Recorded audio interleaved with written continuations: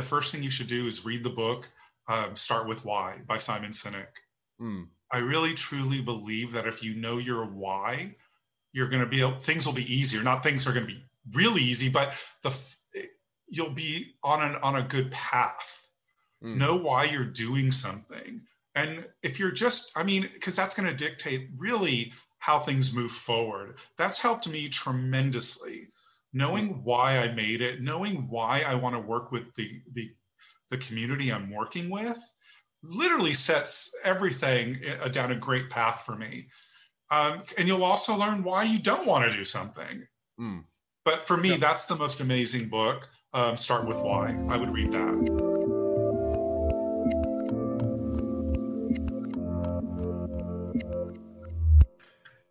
Hey everyone, this is Devin Miller here with another episode of The Inventive Journey. I'm your host, Devin Miller, the serial entrepreneur that's grown several startups into 7- and 8-figure businesses, as well as founder and CEO of Miller IP Law, where we help startups and small businesses with their patents and trademarks and other things related to the business. If you ever need anything or any help, just feel free to go to strategymeeting.com, and we're always here to help. Now, today we have another great guest on the podcast, as always, Ben Wolff. And Ben never necessarily thought he'd be an entrepreneur until he got to his mid-40s.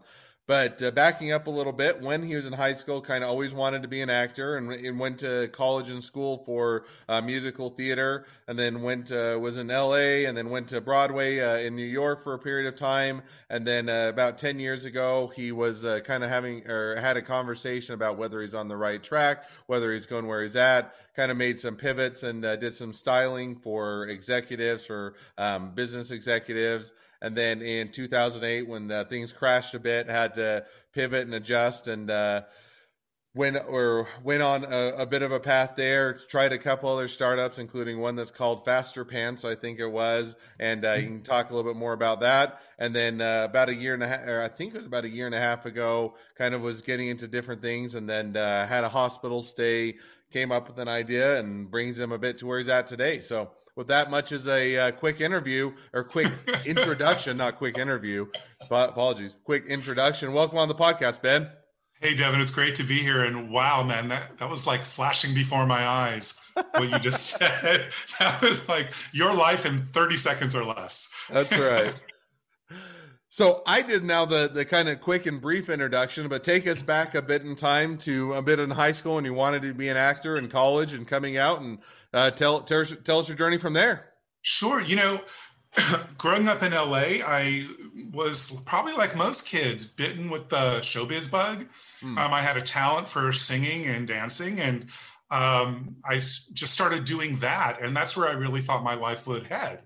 Even into college, it was a search to find a musical theater program, which I did find in San Diego at a university called, oh my God, my head is, I can't remember the name. It's been so long. It's just insane. But anyway, yeah, so got my degree in musical theater, tried it out in LA, ended up moving to New York in 1999 to try my hat at theater. And I'm going to tell you, it didn't work. I wasn't working as an actor. I wasn't making much of a living. And rather than just keep going down that path, I decided it was time to pivot or persevere, as we say. And pretty much in my mid-40s, I was like, this isn't working. What else can I do? And that's when I decided I wanted to be a fashion stylist. So before you jump into fashion style, so sure. you'd been trying or been doing the acting kind of Broadway kind of route for, what was it, 10, 15 years? Yeah, pretty much for 10, 15 years. So did you, I assume in that, but I won't assume, did you ever get in a show? Did you ever do acting? Did you ever try it out?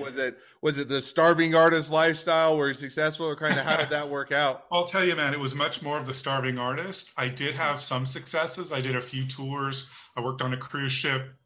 I did off Broadway, never did Broadway. But, it was okay. It wasn't great. I wasn't really making a living. I made more money at my day jobs, as we call it. The stuff you do in between acting gigs, or the stuff you do after the contract ends. Because as an actor, it's always about, you're always contract to contract, and there's a lot of space in between.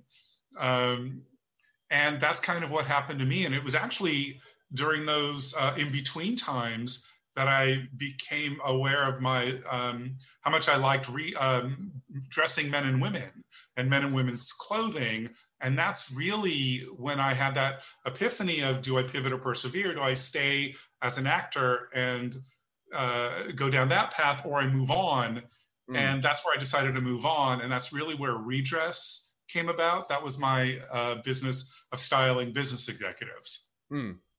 So now, so you got into, you said, okay, I've tried this acting for a while. I've had some success. I've had some failures type of thing, but I'm kind of moving on from that. And, and you had the idea of, okay, I like styling. I like, dressing people, so to speak, or helping them to be fashionable and that type of a thing. So you get into that, and, how did that business go? Making that transition from being more on the stage or doing the acting or doing the shows to being a bit more behind the stage, so to speak, or helping people to look successful and to be that aspect.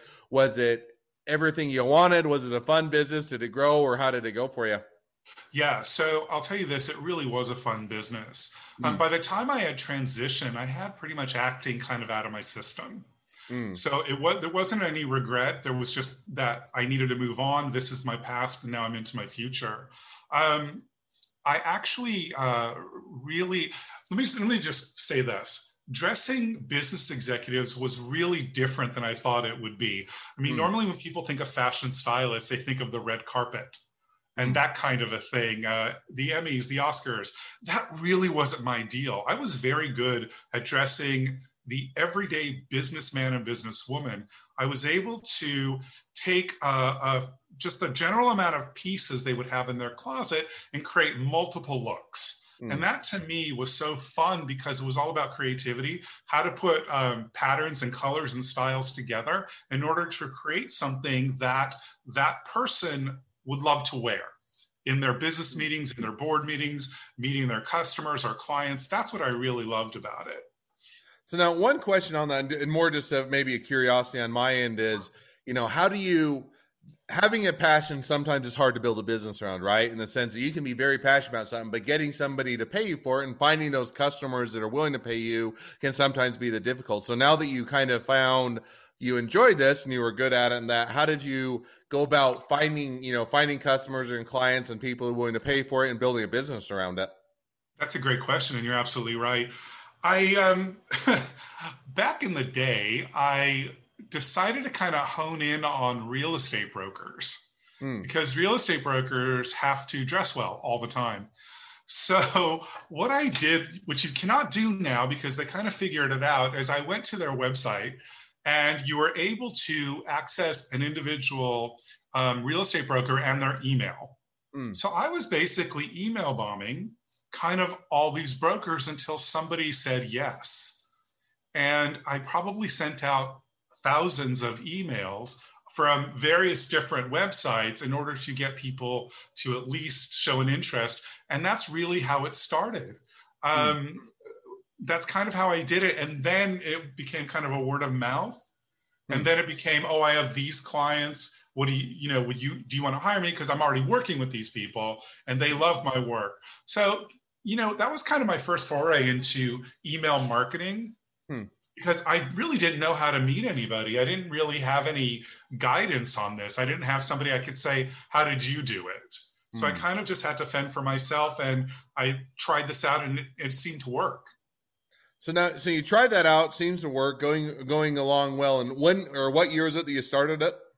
I'm going to say I really think this was about 2000, end of 2005, 2006. Okay, so you do that at 2005, 2006. So it sounds like 2 or 3 years. Things are going well. You're starting to get reputation, word of mouth, building up a bit of a clientele, and then you have a bit of the economy crash or the housing market, which kind of pulls everything else down. So how did that kind of affect things, or what direction that put you? Well, it really put me in a bad place, because not only were executives being let go, or the people who would hire me being let go, but real estate fell apart. So I had the majority of my customers were real estate brokers. And so that kind of really was a double whammy for me. So I quickly lost, I'm going to say like 85% of my customers.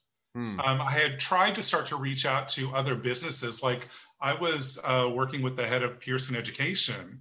I was dressing him, but still everybody was in the same boat because although he wasn't a real estate broker, he had people working for him and they had to let them go.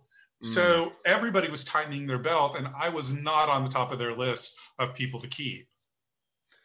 And you kind of see that, and I'm guessing it was a bit of an in slow mo in the sense that, housing market starts to crash, a few clients start to leave, a few more start to leave, bills kind of get tightened. So as you kind of see that's the direction things are headed, kind of what did you do at that point? Did you pivot? Did you adjust? Did you take a step back, or kind of how did you navigate that? Well, what I did is I ended up getting another day job because I really didn't know excuse me, I really didn't know what I was going to do next. So I kind of just pulled everything back and went and got another day job. I can't remember where, but it was probably retail because that's kind of where I excelled at. But even those were hard to find just because of the nature. Now people were still shopping at that time, right? We didn't have like a pandemic. So people were still out and about and still shopping. So retail was still alive. It just wasn't flourishing as much.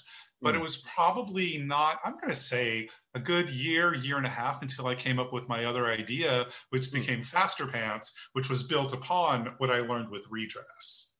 So now you have the idea for Faster Pants, and if I remember, that was kind of taking what you did on a one-to-one or in-person basis of helping people to restyle their wardrobes into multiple styles and kind of taking that to a software kind of an application. Is that right? Yeah, you're exactly right. What I wanted to do, the question in my head was, can I take what I did physically, like I physically with redress, I would go into their closet. I would sort through everything that was not good, I take out, everything that was good, I kept, and then I would arrange outfits. And I would photograph the outfits, make a photo book of it. And they would have like usually 20 brand new looks that I would put together based on a set of criteria that they would give me. And I thought, can I do that and make it into software, turn that into some kind of electronic thing? And basically what I did, excuse me. So basically what I did is I bought colored construction paper.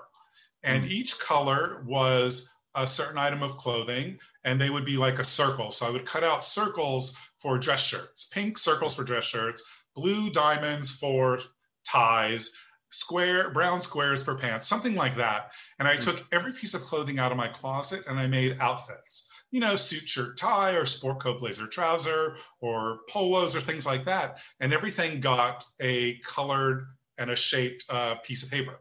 And what I did is after I made an outfit, I would write those down on a piece of paper, like a spreadsheet, to see if there was a pattern to what was going on.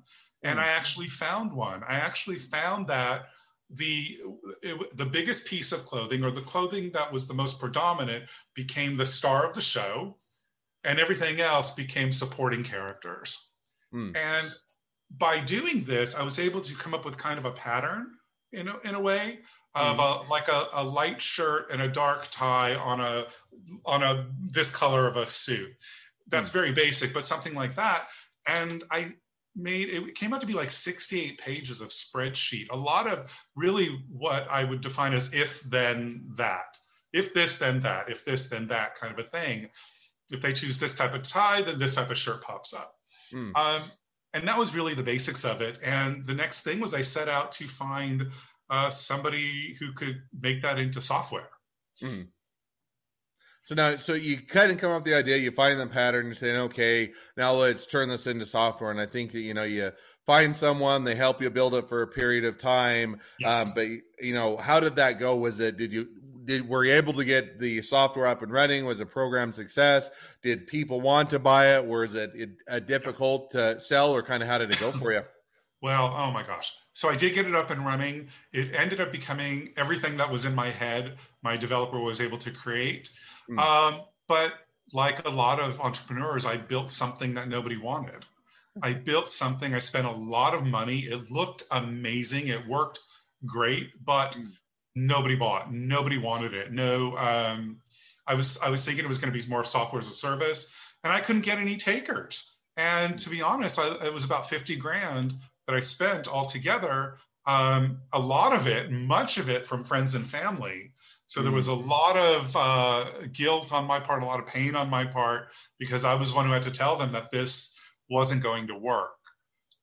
So that ended, and I was kind of in a stasis after that, like of not knowing what to do for probably another year and a half, until I could figure out my next step. But yeah, I learned a lot from Faster Pants. My God, I learned a ton of a lot of what not to do, a lot Mm. of how to make your money work for you, how to really make sure you listen to the right people, Mm. and how you find the right people. And everybody has opinions, but not everybody's opinion you should listen to. So Mm. yeah, man, it was a really expensive lesson that I learned, but I really think it informed how I built Beanie Sleeper and how I'm making that into, yeah.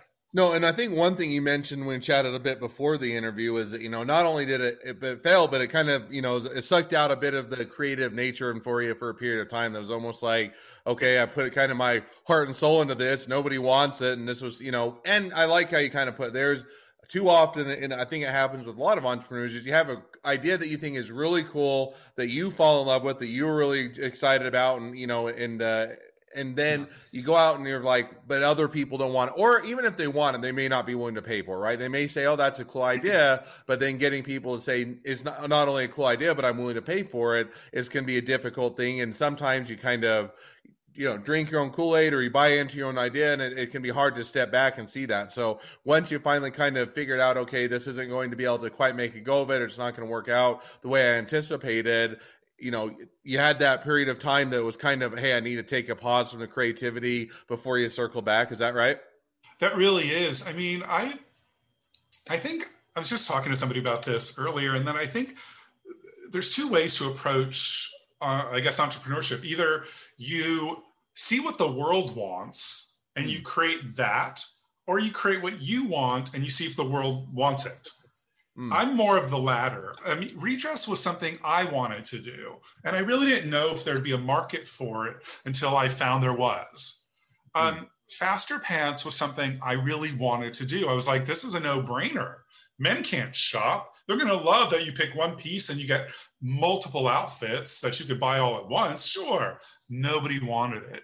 And then Beanie Sleeper was something that I needed for myself when I was in the hospital and I couldn't find. So I created it for myself, hoping others would like it.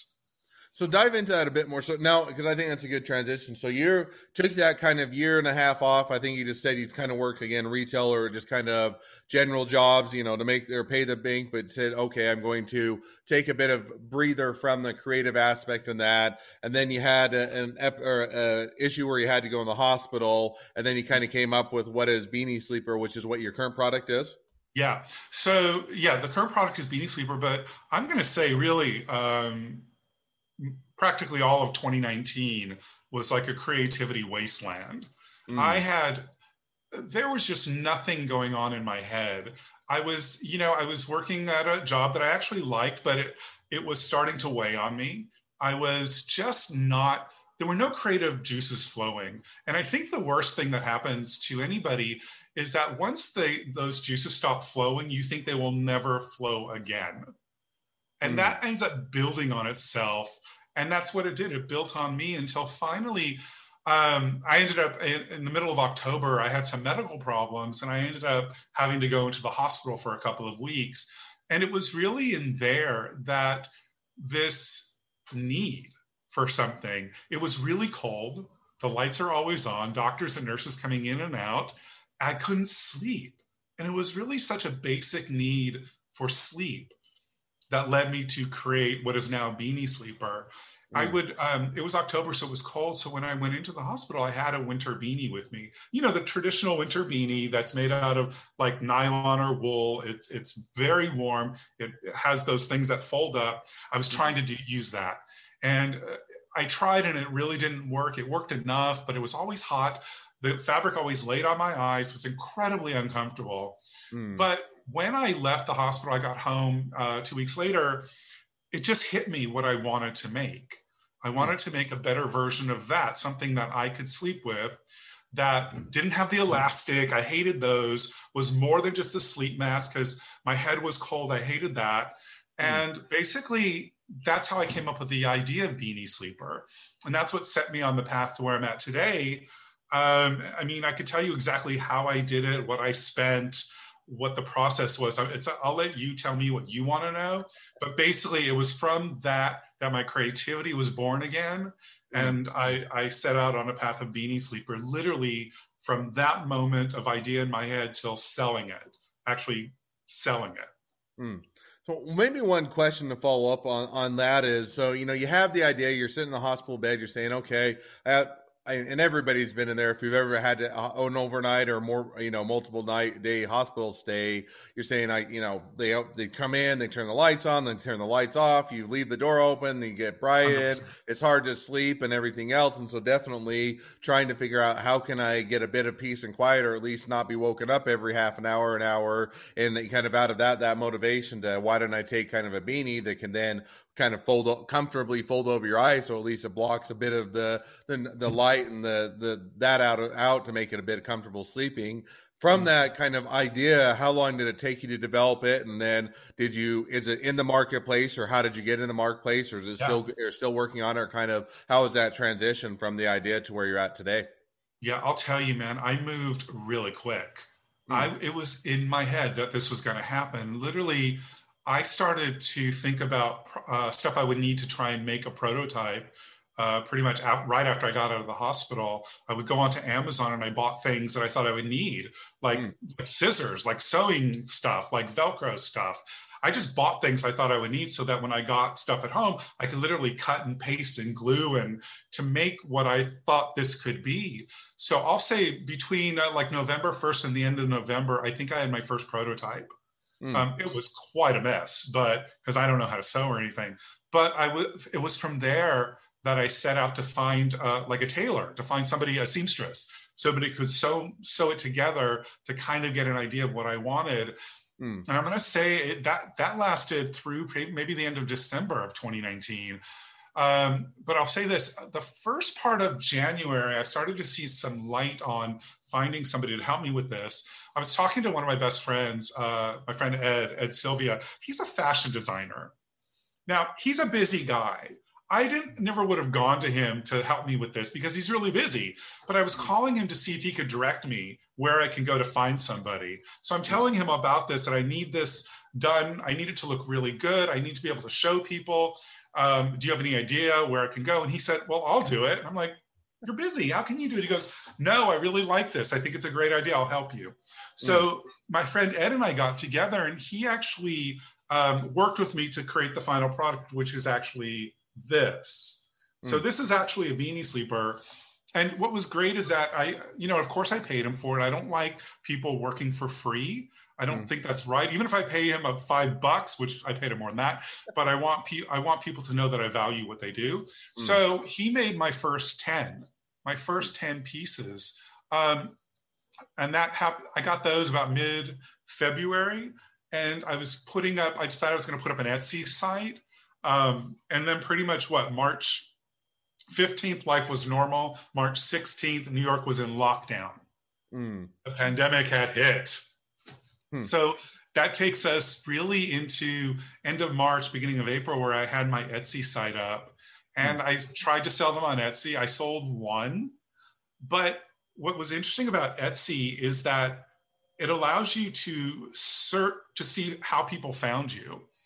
And one of the big searches that people were looking for was something called a chemo beanie. And I never heard of that. I didn't even know that was a thing. So I did some research, and it turns out that's a thing. Men and women going through chemotherapy will wear something on their head to cover, because they're cold, and it's called a chemo beanie, and for a woman, it's called a turban. So I started to look out to that, and I found these websites where they sell these things, and I started to reach out. And it was from that reaching out that I met Beth over at mastectomyshop.com. She deals mostly with women who have gone through or going through breast cancer. And it was from her that I basically sent her an email, kind of like similar to me working with the real estate brokers. So I sent her an email, but this time I said, my name is Ben. I have a product called Beanie Sleeper. And I told her my hospital story. Mm. And her reply to me was, wow, I wish this was around when my daughter was in the hospital. Mm. So we had a connection. And it was really from that connection. She bought my last 6. Hmm. And then it was like, when can I buy 50 more? So it was really from there that I realized that I could possibly have something that might work, that people may like. And I kind of found this community that I never have thought about, that I thought, well, let me see if I can help this community and make a business. No, and I think that definitely makes sense, and that's a cool story of kind of, but it's also kind of the, hey, I've got a cool product, people are wanting it. Now you're just finding that market fit as to where do you Yeah. make that entrance and how do you actually start to, or sell it and actually or find people that are wanting to buy it. So now that kind of brings us up to today. So now looking kind of out at the next 6 to 12 months, where do you Sure. see that heading, or where will that take you? Well, that's a great question. So I still reach out to, I'm going to call it the chemo community, the cancer community. Mm. And I'm always searching. I sell wholesale, by the way. I would say 95% of my sales are wholesale. And I did that for a couple reasons. And maybe people listening could get something from this because I think it really worked for me. That nobody knows who the heck I am. Nobody knows Beanie Sleeper. And I have no money for marketing. So I have a great website, but I have no money to bring eyeballs to the website. So what I thought is, what if I bring my product to a site that already has eyeballs? And by working with Beth, she puts my product on her site, and instantly I'm a product. I'm a brand because her site only has great brands on it. So that's kind of what I did. And I think wholesale is really the way for me to go because I can also scale at wholesale. It's better for me to sell 60 at a time than to sell 1. It makes more sense to this business model. So where I'm at now is I would say 95% of my sales are wholesale, mostly to people in the chemo community, cancer community, like Beth at A Fitting Experience. That's her brick and mortar, mastectomyshop.com. Hello Courage, Met About You Too. There's I also but what's really interesting is I was able to reach into a bedding company, which I didn't know would be a good fit. I knew sleepwear, but Fine Pillow is a bedding company that took on Beanie Sleeper because they think it makes sense for their customers. So now they're selling it. So that's kind of where I'm at right now. I did the whole factory thing. I ordered 7,500 pieces. Between the middle of December and up until about a week ago, I had sold around 200 of those. It's very slow, but I'm reaching into, I'm trying to reach more into hospitals and like cancer centers. I work with lemonsoflove.org, which is a really great organization run by Jill Swanson, who's a cancer survivor, colon cancer, and she makes chemo kits or chemo baskets that she gives to chemo patients. So Beanie Sleeper is a part of that. I'm going to be working with Braca Strong, who's another cancer foundation, and we're working together to create some kind of a give, buy, give, or a gift, give kind of thing. So I see that. I really want Beanie Sleeper to be a business. I really believe I can do good and make money. I'm a really big believer in that. And that's kind of every day, that's kind of how I do. I try to create opportunity by contacting people in this on one side or the other to see if somebody will buy or we can create some kind of arrangement. I'm marketing all the time. I even have my own Instagram Live that I do weekly called Sleeping with Ben, where I interview like interesting people like you do, and I want to find out about their story and maybe how sleep helps them or hurts them in their story or what they've done. I find it really interesting. So that's kind of where I'm at, like at this moment. Well, cool. I think that is definitely a fun direction to head. It sounds like, as with a lot of companies, you always see the movie, you always read the book, and it always makes it sound like it's an overnight success when really it's an overnight success 10 years in the making. So it's always that slow burn to build it and to grow it, but it sounds like it's on a great trajectory. So now as we kind of, always more things to talk about than time to talk about them. As we start to wrap up with the podcast, I always ask 2 questions. So we'll jump to that now a bit. So the first question I always ask is, along your journey, what was the worst business decision you ever made, and what did you learn from it? I'm going to say, I think the worst business decision I made was around the last 4 months of Faster Pants. I was convinced by people I shouldn't have been convinced to redo the entire site, and I dropped another $4,000 in that. I think that was the worst business decision because I really didn't follow my own gut. I followed the advice of somebody else. And I think mentors are great, but you got to listen to yourself. And if it doesn't make sense, you've got to at least put the brakes on. And I think that's a good point in the sense that on the one hand, it's great to have good mentors around, people who can provide you feedback, and it's, they can always provide you with the invaluable thoughts on that. But at the end of the day, you take all that in, and then you have to decide, what does that mean for me in the sense of, do I agree with it? Ultimately, I'm going to be half the one to live with it, and I'm going to have to pay for it, and it's got to make sense. So you kind of take that all in, aggregate it, and then say, okay, now with that in mind, I'm going to make the decision. But you got to balance that so they don't have an undue influence to push you in a direction that doesn't make sense to you. It's really true. And that lesson was big in my head before I decided to sink a lot of money into Beanie Sleeper. I decided that if the feedback I got when people tried it was, oh, this is great, but if you only added XYZ, if that was the only response I got, I was going to scrap the whole thing. Because that was my problem with Faster Pants. I was trying to build, I kept adding features before anybody paid a dime. So I really learned that I'm going to listen to the people who pay me money because they're the ones who are putting down their cash, and they have more of a say. And it's really worked because that's how I learned that Beanie Sleeper would be good for camping, or be good when people have headaches, or be good for train travel or plane travel. I learned that because this is what my customers were telling me. People who paid their $30, they were telling me this. So that to me was the best. That was an expensive lesson, but the best lesson. No, I think it's a great lesson to learn. And the people that are going to pay you are the ones that you should listen to, because otherwise there's a lot of people who wouldn't give you advice right up until you ask them to write a check or give you money. And then all of a sudden their tune changes. Well, I think this is good, but it's not a product for me. So I think listening to the one 100%. Where it is a product for them definitely makes sense. So now as we go to the second question, which is, if you're talking now just to someone that's getting into a startup or a small business, what would be the one piece of advice you'd give them? That's a really good question. I actually help people. I call them newbies, people who are just starting out with an idea. And I say the first thing you should do is read the book, Start With Why by Simon Sinek. I really, truly believe that if you know your why, you're going to things will be easier. Not things are going to be really easy, but you'll be on a good path. Know why you're doing something. And if you're because that's going to dictate really how things move forward. That's helped me tremendously. Knowing why I made it, knowing why I want to work with the community I'm working with, literally sets everything down a great path for me. And you'll also learn why you don't want to do something. But for me, that's the most amazing book. Start With Why. I would read that.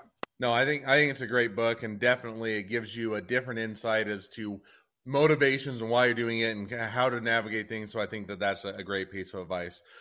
Well, for those normal listeners, we'll be wrapping up this podcast. And for those that want to stay tuned, we are asking the bonus question where we chat a little bit about intellectual property. But if you're one of those that don't want to listen to intellectual property or otherwise want to get back to your day, definitely appreciate you listening. And thank you again, Ben, for coming on. Thank you. If you're a listener and you have your own journey to tell, feel free to go to inventiveguest.com and apply to be on the podcast. Love to have you on and to have you share your story. If you're a listener, also make sure to click subscribe in your podcast player so you can get notifications when all our new awesome episodes come out, and 2, leave us a review so new people can find us. And if you ever need help with your intellectual property, visit us at Miller IP Law by going to strategymeeting.com. So now, as we transition, so I always get asked all the questions and talk about your journey, and we now always get to flip the table a bit, and you get to get or ask a question. So I'm going to flip it and say, what is your top intellectual property question that I can answer for you? Yeah, this has been a huge one for me, and that's basically because I have a product. Mm. So I already have a trademark. I had trademarked Beanie Sleeper. That is mine. I own that. Mm. But the thing is, I've been told I should patent Mm. the Beanie Sleeper, and that just makes my head explode because this is what I know of it, and please set me straight. This is Mm. what I know of it. Patenting is very expensive, and even if I did it, somebody else could come along and make another Beanie Sleeper, and the best thing I could do is maybe send them a cease and desist or take them to court, but that would take years and a lot of money. So is it even worth it? Yeah, I think it's an absolutely fair question, a fair point, I'll give it's a bit of a biased answer, but I think a fair one is when you're looking at a patent, you got to kind of look and see what is the motivation or the reason you're getting it, in the sense that, and there are a few, right? One is that you're going to get it because it's an investment. As an example, if you're going to go out to venture capital, angel investors, other people that are going to want to invest in or otherwise join the company, a lot of times they're going to want to see you have something proprietary and that you protected it. So one is it can be an asset.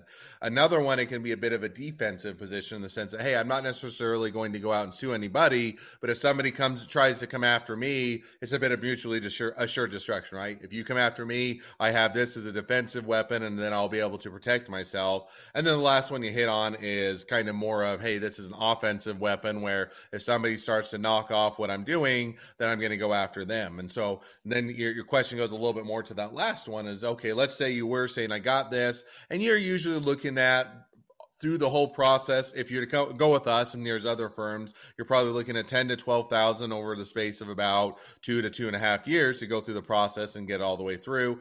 Upwards, if you go to other firms that are, East Coast, West Coast type of thing, you're up to 15, 20,000. So you're right in a sense it can get more expensive, and then you're going to have to say, well, is it worth it? And so the question is as to whether it's worth it is, let's say you did have somebody, you got a patent, you got it issued, you go in through the process, and somebody comes along and knocks you off. Then you have to look at a bit of your understanding of your what the industry you're in and kind of what the competitors are. If it's another small business and you may, that cease and desist letter with the legal threat and showing that you have a patent may be enough to scare them off and you can get them shut down. Or it may be, hey, let's say I sell a ton of these on Amazon or on online marketplaces, you can use a patent as a way to get a takedown notice, and you can otherwise have it removed down, and it makes that path a lot more quickly.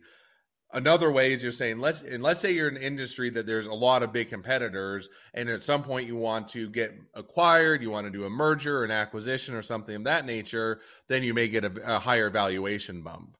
And so that way may also be saying, hey, I'm looking up to someday, 5 years down the road, 10 years down the road, I want to make an exit from the company. I want to be able to retire from it or whatnot.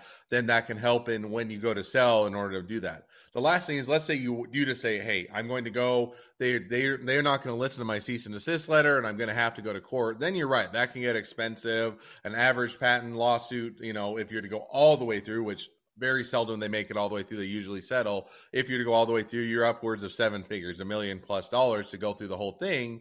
The question is depending on the industry, a lot of times what I say for startups or small businesses, hey, you don't necessarily go out and sue everybody today, but let's say you do make a six-figure, seven-figure company over a period of time, that investment to keep others out and keep that or competition at bay may be worth it. So you may not sue them today, but in a few years when you do have a bigger company, it may be worthwhile. The other kind of thought and avenue you can often go is if, on the other hand, let's say you're not a big company, but there are other big companies. And I always use the example. Let's say Apple starts to, and Apple wouldn't necessarily with your product, but they started to infringe your product. They made the knockoff of it. Every big company has a big competitor. Apple has Samsung, they have Google, they have other companies that, yes, you don't have the pockets to go sue it or to enforce it, but the other companies will. You can a lot of times go to their direct competitors or someone that is second or third in line in the industry and say, hey, this is a great thing. Apple is obviously knocking it off, and they find it valuable. Would you want to acquire? So there's a bit of strategy when you do it. So you have to look and say, step back and say, do I fit into any of these or boxes? Does it make sense for me to do it? Sometimes it doesn't. Sometimes you're saying the best thing is it's going to be a small business. I'm going to try and or compete as quick as I can. I'm going to sell as many as I can. I'm going to be the next Snuggie. I'll sell in the market until it's full, and then I'm just going to simply retire. I've had a good business and not going to protect it. Other times you're saying, no, there's reasons why it's kind of went over that it makes sense. So with that, there's a question, or at least my input to the top intellectual property question you had, and I appreciate you asking it. Appreciate you coming on to the podcast. And now if people want to reach out to you, they want to find out more about your business, they want to buy your product, they want to be an employee, they want to be an investor, they want to be your next best friend, any or all of the above, what's the best way to find or reach out to you and find out more? Definitely Instagram at Beanie Sleeper is a great way. Go to my website, beaniesleeper.com. You can also reach out to me through there via the email there. Yeah, that's the best way to reach out to me. Awesome. Well, I definitely encourage people to reach out to you, find out more, support the product, use it. If you're looking for a good way to sleep when you're traveling, you're camping, or you're in the hospital, definitely makes sense. Appreciate you again for coming on the podcast, Ben. It's been fun. It's been a pleasure, and wish the next leg of your journey even better than the last. All right, Devin. Thank you so much. I really appreciate it.